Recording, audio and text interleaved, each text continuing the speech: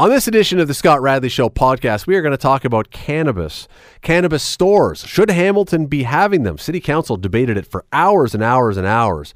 Is this something we want to have in our city? And at Christmas time, when we start to hear those songs like We Are the World and Tears Are Not Enough, Jamie West and I are going to break down that earlier one, We Are the World, solo by solo. Which of the artists that sang on that over 30 years ago are still around? You may be surprised. Take a listen. Today on the Scott Radley Show on 900 CHML. Long debate today in council.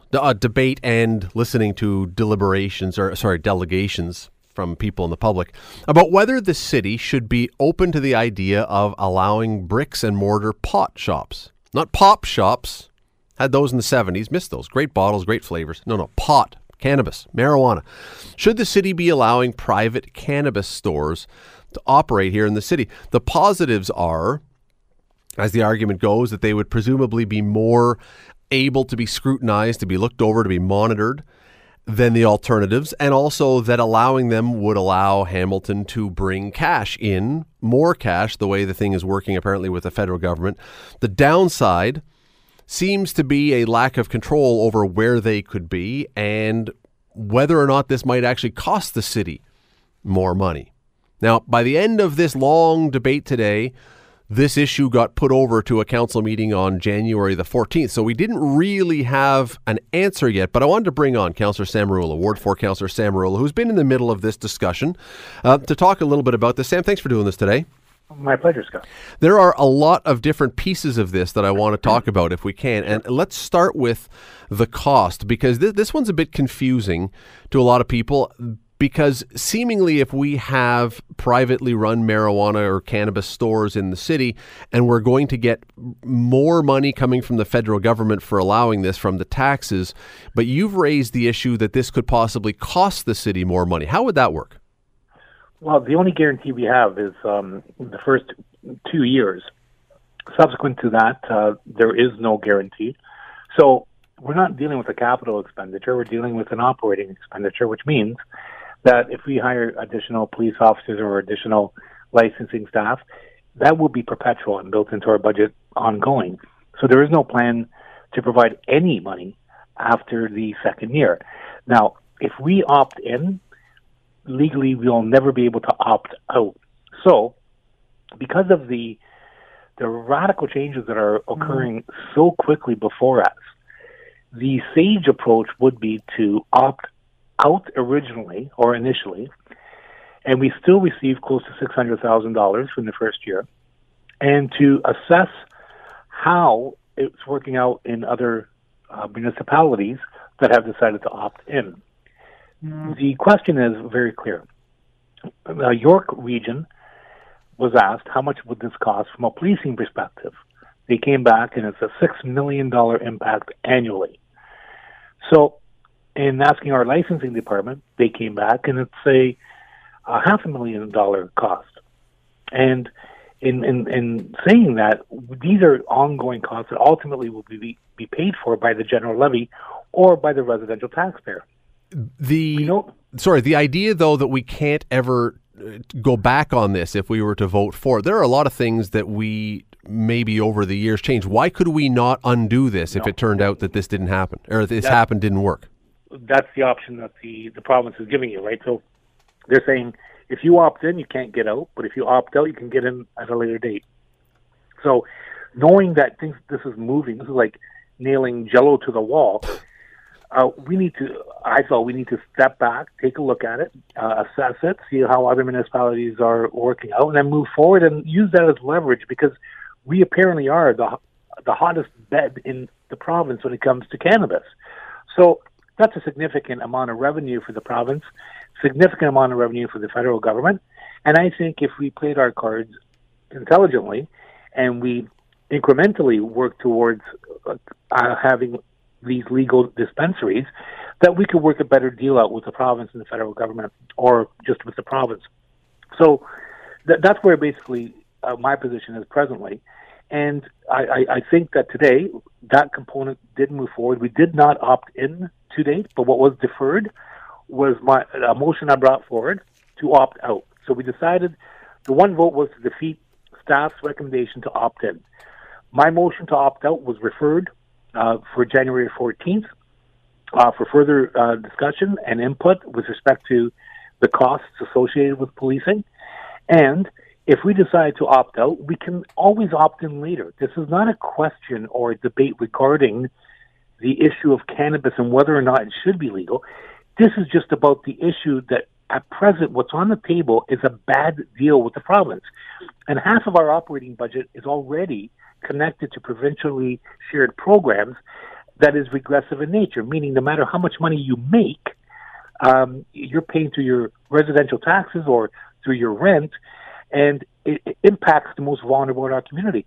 So people have to understand that half of what they pay in municipal taxes, City Council has no control over because of the province.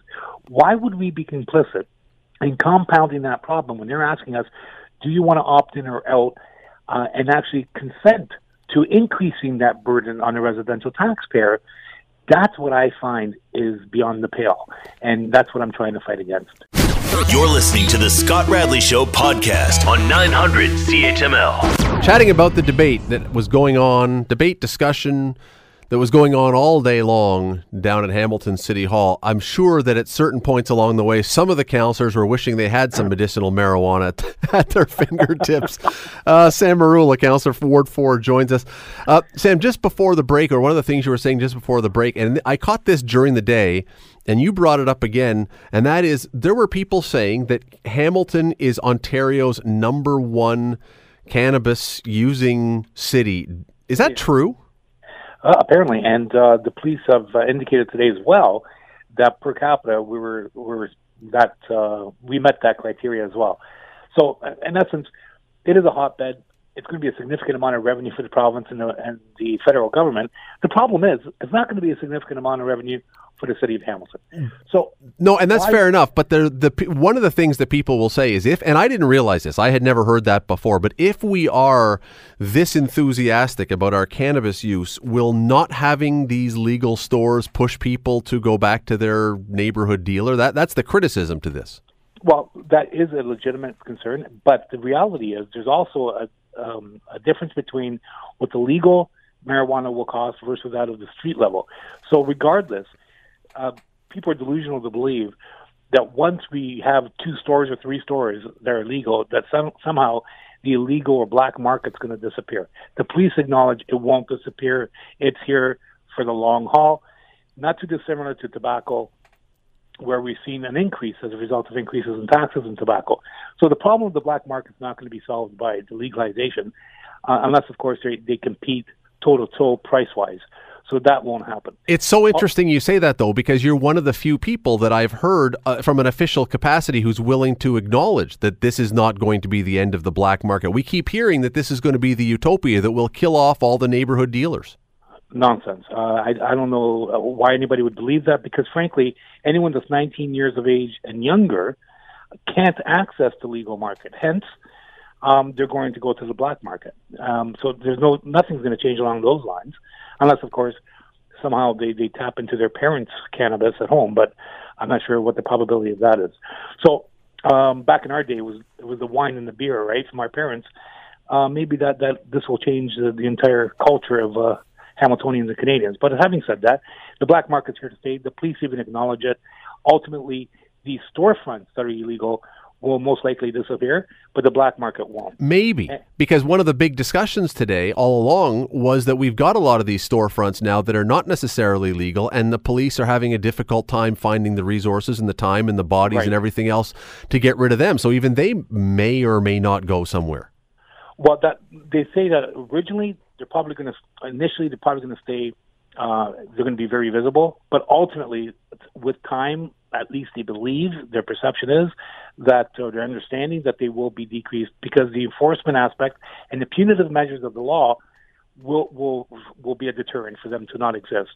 So once it all depends on the courts, right? Because if the courts are just going to slap these guys on the wrist, they're going to continue existing. No ifs, ands, or buts about it. Because there was talk today of just how much money they can make. They can make a lot of dough. Well, we had a person come in. This is really astounding and surreal to us, but we were sitting in a public meeting with police present, and a person stood up and said, I was making $85,000 a day, tax free, and that's how lucrative it is.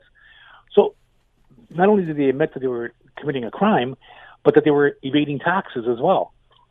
It was the most surreal delegation I've ever heard in my life. But it says something about why, if it is a slap on the wrist from the courts, why you would accept a slap on the wrist and go right back to doing it. That's exactly. A lot of dough.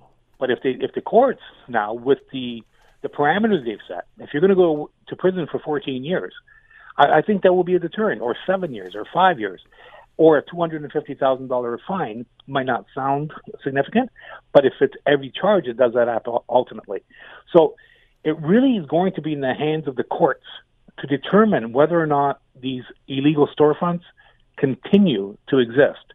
Because if I tell you, and the police will agree, if they're lenient, they'll continue to exist. If they come down heavy on them, the probability is they will be eliminated. One more thing. We have time for one more. That is this. If I understand correctly, and please correct me where I got it wrong here, that the province has said that across the province to begin, there will be 25 licenses, and I think I read 7 in Western Ontario, which we count as. So if I understand this correctly, even if you had voted today as a council to okay this, there's no guarantee that Hamilton would have had one of these. Is that correct? That's correct. It's a lottery system to boot. So we are in competition with all of the other municipalities in southwestern Ontario for 7 licenses to start. But I'm not sure if that's just simply a ploy to give people or cities a sense of security, that they won't be inundated. But apparently the supply can't meet the demand, and hence the reason why they're doing it incrementally, or giving out these licenses incrementally.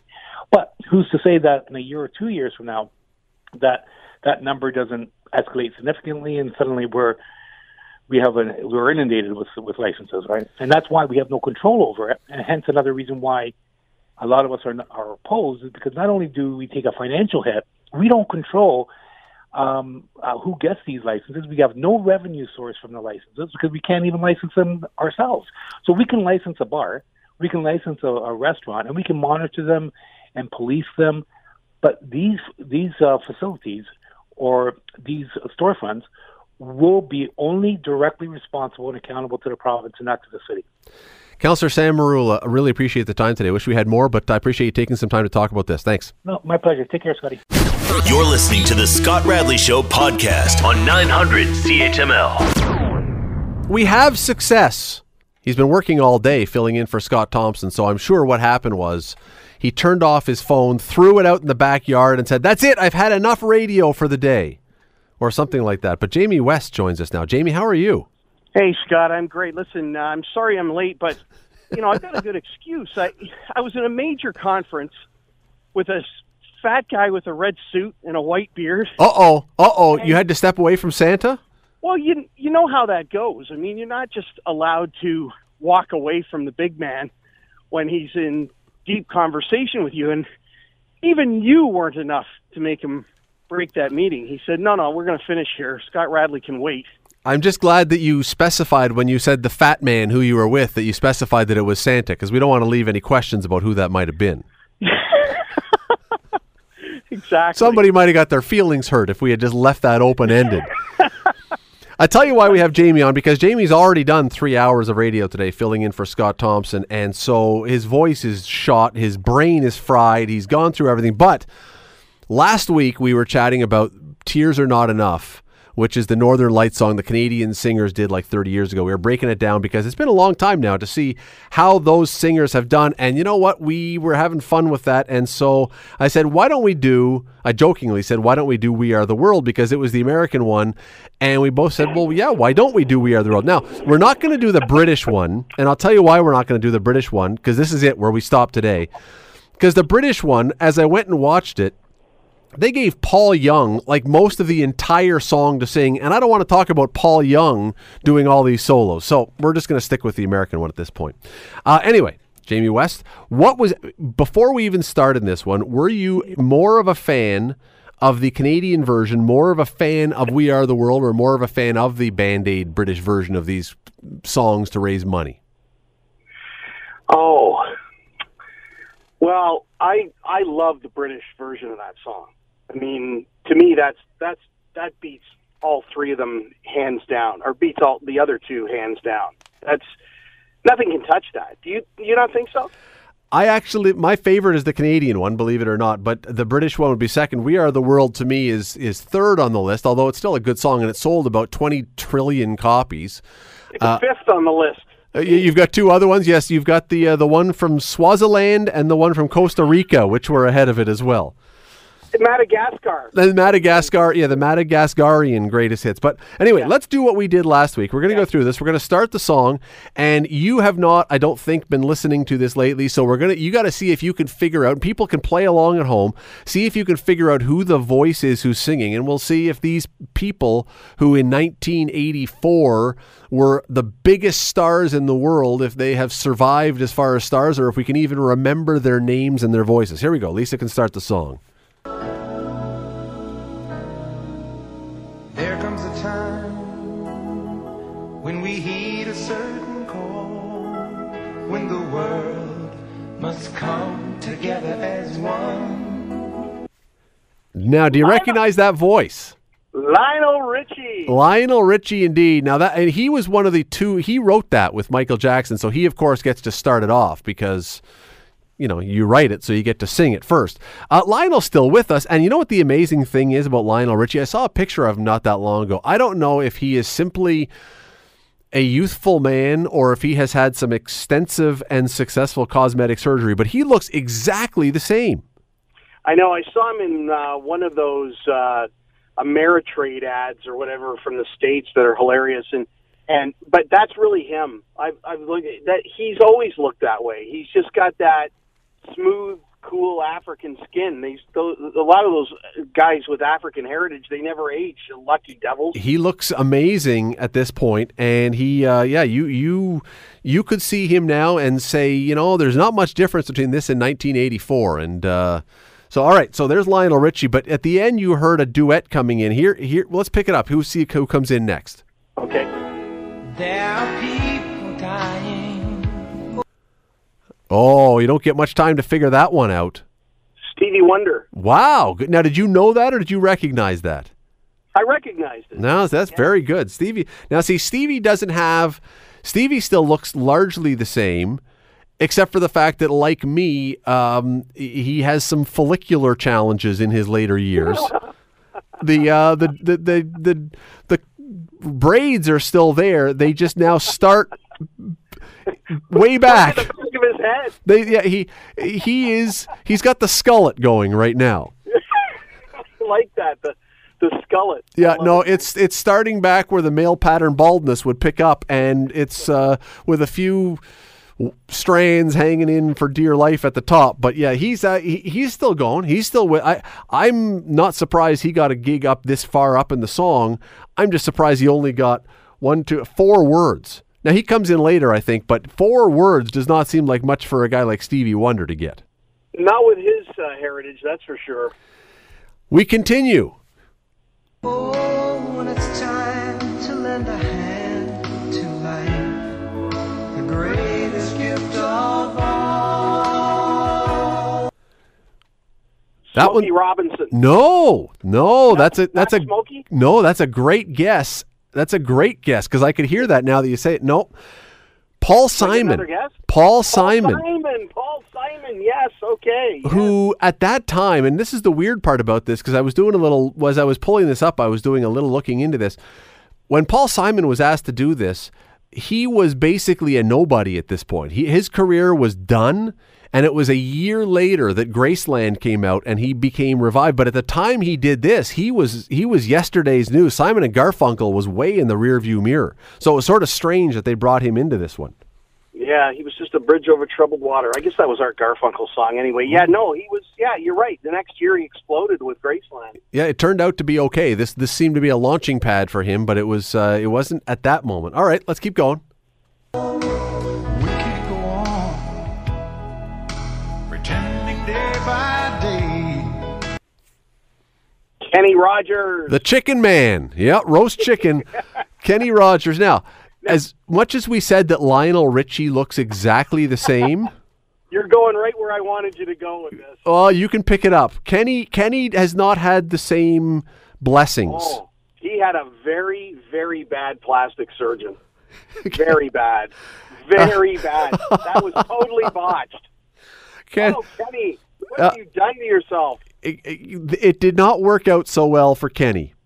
Kenny ended up looking like a 70-year-old woman who'd had a facelift. That's the problem. With a beard, yeah, which is a really bad look when you put it all together. I think he can still sing. I mean, he's still out there. He's still doing his thing. He's got to be in his 80s now, or at least close to it. But just don't look at him. Well, because he had to have been close to 50 or in his 50s when he did this. He already had the gray hair going. This was around the time of the Islands in the Stream with Dolly Parton kind of thing. So remember that? Yeah, so he was already maybe, I don't know if he was early gray or whatever, but he has to be close to 80, give or take now. All right, if Kenny Rogers was you got Kenny Rogers quickly, but anyone who struggled with that one, I don't know that anybody, I'm just giving you fair warning, I don't know if anybody is going to know who comes up next. There's a moment somewhere we'll soon make a change. Oh, I'm going to take a shot at it. And this is really not based on true voice recognition. It's more based on who was around at that time. And really the clue is the hangers on that we talked about with Tears Are Not Enough last week. I'm going to say that's Al Jarreau. That's a great guess. That's not right, but James Ingram. James Ingram. Now, I barely remember that name, period. I have no idea what's happened to James Ingram. And boy, oh boy, if anyone, like some of these people, we talk about Paul Simon using this song as a launching pad. This was the opposite for James Ingram. It propelled him into a vacuum or something. I have no idea who he is.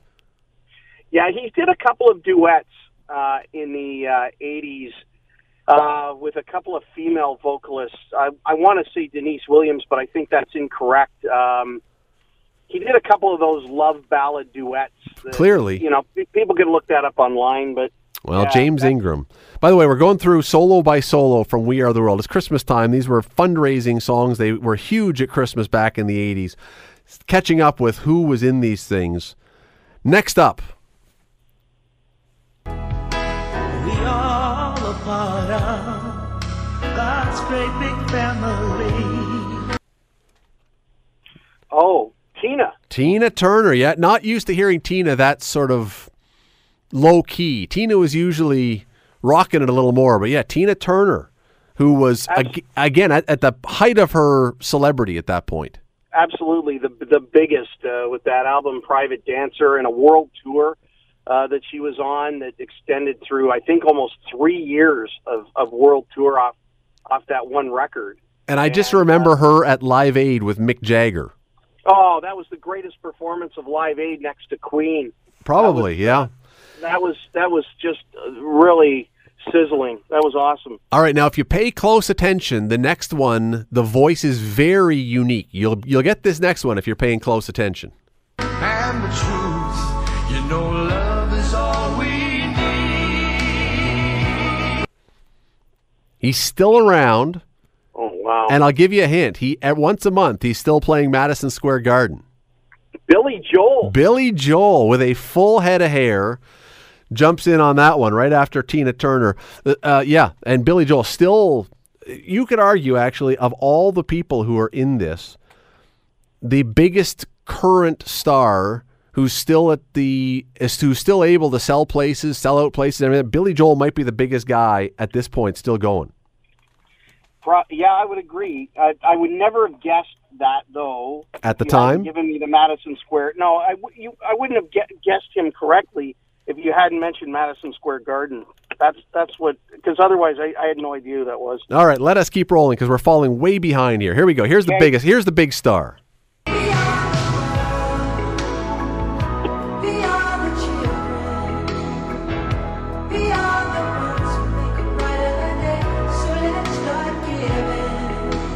You know that one.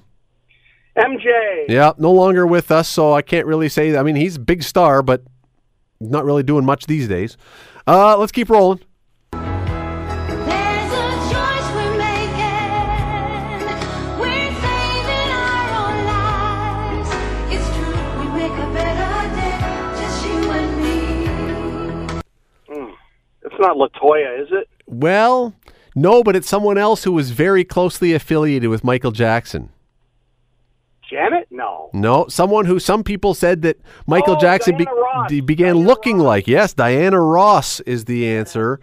Who, again, huge star then, still around, although you don't hear much about Diana Ross anymore. Anyway. No, but a legend. Absolutely a legend. We continue.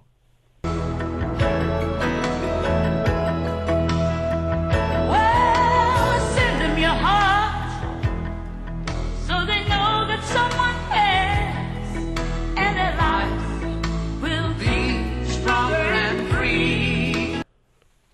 Dionne Warwick and Willie Nelson. Wow, yeah, Dionne Warwick, who I think most people of a certain era only know for that song.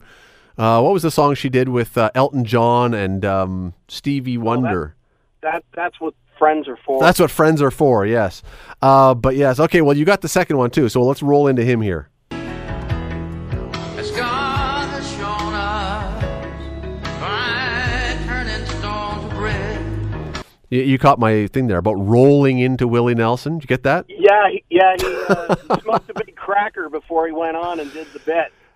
Someone pointed out this too, which I hadn't caught on to, but it's really funny. They said this is the strangest line of the entire song.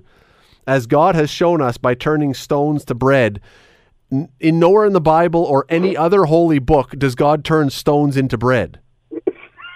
There is no religious background or things where in any way there is a story of God turning stones to bread. So people are like, what are they talking about? Well, Willie had a vision. You know how Willie is after he hits the bong a little too hard. Well, in fact, if you read in the Bible when Jesus is being tempted, the devil says, why don't you turn these stones to bread? And he says, no. So really, what this is saying is do the opposite of what you're supposed to. It's a very weird line to throw in the middle of this song. I don't know what Michael Jackson was thinking when he wrote those lyrics. Anyway, we continue. And this one, I'm going to give you a hint. You already mentioned this name. You're way ahead of the game. All right. So we all must lend a helping hand. We are. Before we get to the second one, who was the first one? That was Al Jarreau. That was Al Jarreau. Again, who in the world is Al Jarreau? He's a jazz singer, I know, but has he done anything since? Is he with us since? I don't even know. Nothing that I can note. No, I can't know that either, but we'll roll in because you know this next one. Here we go. We are the children. Mr. Broadway these days. Yes. Bruce Springsteen. So you know what? I'll take back my Billy Joel. If Billy Joel isn't the most successful guy today from this, it's between him and Bruce, and probably Bruce. Oh, I'm giving it to Bruce. I'll give it to Bruce. I forgot that he was coming up. I don't know how I forgot that one, but okay, Billy would be second, but Bruce has to be first on the list of those who have extended their careers into this. Next one is going to be tough, and when we're talking about bad plastic surgery, if you've seen this guy lately, he's in the Kenny Rogers plastic surgery department. I'm sorry to say that. Listen to this guy. We are the one to make a brighter day, so let's start giving. Kenny Loggins. Kenny Loggins, who, I'm sorry, Kenny was a decent looking man. Oh man, you know, Yeah. there is something horrible about the fear of getting old that causes people to do stuff, because he was a good looking man and not so much anymore. He can still sing. He's still got a voice. I was watching him on YouTube. He was doing a thing. Daryl Hall now has this show on YouTube called Live from Daryl's Place, which is awesome. He has a bunch of artists come in and they just jam with Daryl Hall in a band, and it's terrific. And Kenny Loggins, I didn't recognize Kenny Loggins when he showed up.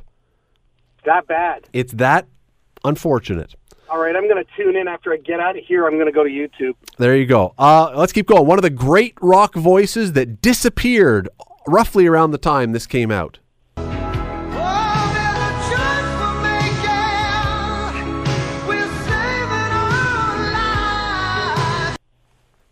That is Steve Perry from Journey, and he didn't disappear until about 1992, which was about 7 years later, because Journey recorded an album that spun a single called When You Love a Woman. I forget what the name of the album was, but it charted, it did well, and then he vanished. Well, and he did a solo album with O'Sherry that was on it around that time. But Steve Perry is more famous. He's probably got more success right now because Don't Stop Believin' in the last how many years has become this classic again than when he was probably singing. Yeah, absolutely. That's one of those phenomenal stories, along with Bohemian Rhapsody. Yes. Toto's Africa. Anyway, I know you're running out of That's time. okay. Let's keep rolling here. I already mentioned this guy's name. You'll figure this one out.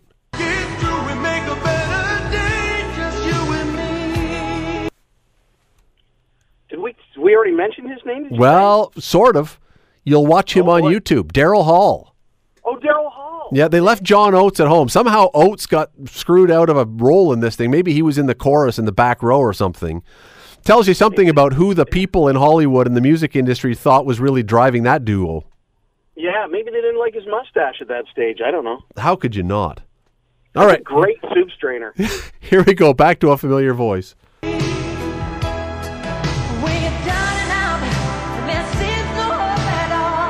All right, that's Michael Jackson. So let's keep rolling into the next one. But if you just believe, there's nowhere we can fall. The Power of Love. Oh, yeah. Another great rock and roll voice, Huey Lewis. You got it. Huey Lewis. Okay, we're steamrolling through. And Huey Lewis, sadly, they kind of gave it up too. I think something happened to his voice at one point. Literally, I think he had a medical thing with his throat, with his voice, and he's not doing much anymore. Great singer, too bad. You'll know this one. Here we go.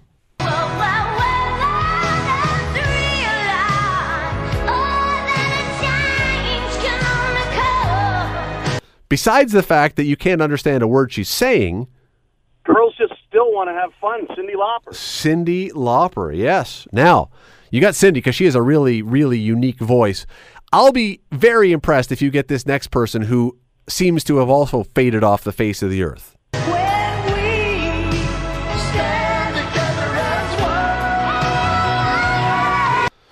Well, the last yeah was Cyndi Lauper, but who was the beginning of that? Oh, wow. That's a tough one. I don't think you'll get this one. All right. Kim Carnes. Kim Carnes, Betty Davis Eyes, Kim Carnes. Yeah, but 1981. How do you turn one song like Betty Davis Eyes into a spot in a solo on this album? Anyway. I don't know. Maybe they needed white females on that thing. Well, I don't know. Maybe they felt that way. Who knows? Here we go. Back into the chorus.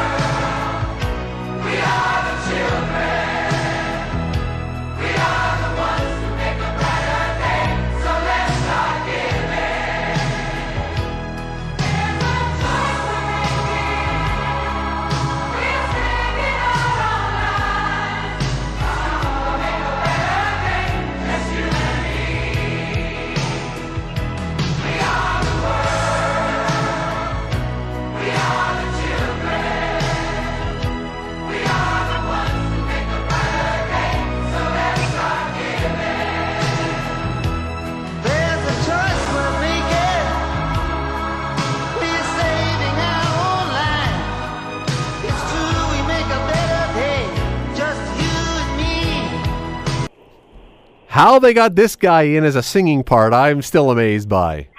Robert Zimmerman, Bob Dylan. Bob Dylan. You know, if you're going to pick, I suppose he's got such a unique voice, but if you're going to pick guys to be singing in this group, I'm a little surprised that Bob Dylan got a spot in this one. Anytime that you use the words Bob Dylan and sing in the same sentence, we've got a problem.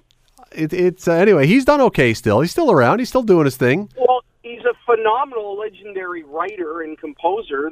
It's just his singing is unique. It's not my bag, but I appreciate his talent. All right, we got one more soloist to come after the chorus. See if you can recognize his name after the chorus.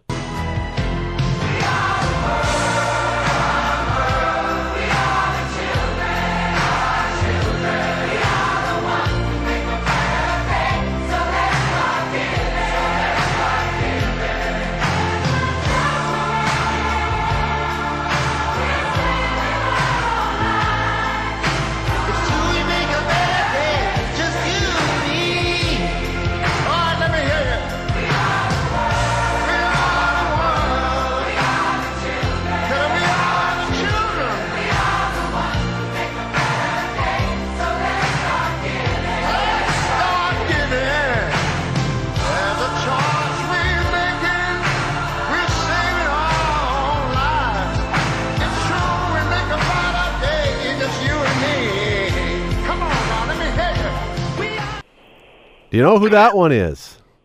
I want to know why they insisted they had to have two blind piano players on this thing. Ray Charles. Ray Charles, and there is a story that was told about this in the Rolling Stones rundown of this, and it was that Stevie Wonder, Ray Charles at some point said he had to use the washroom, and Stevie Wonder says, "Here, come with me."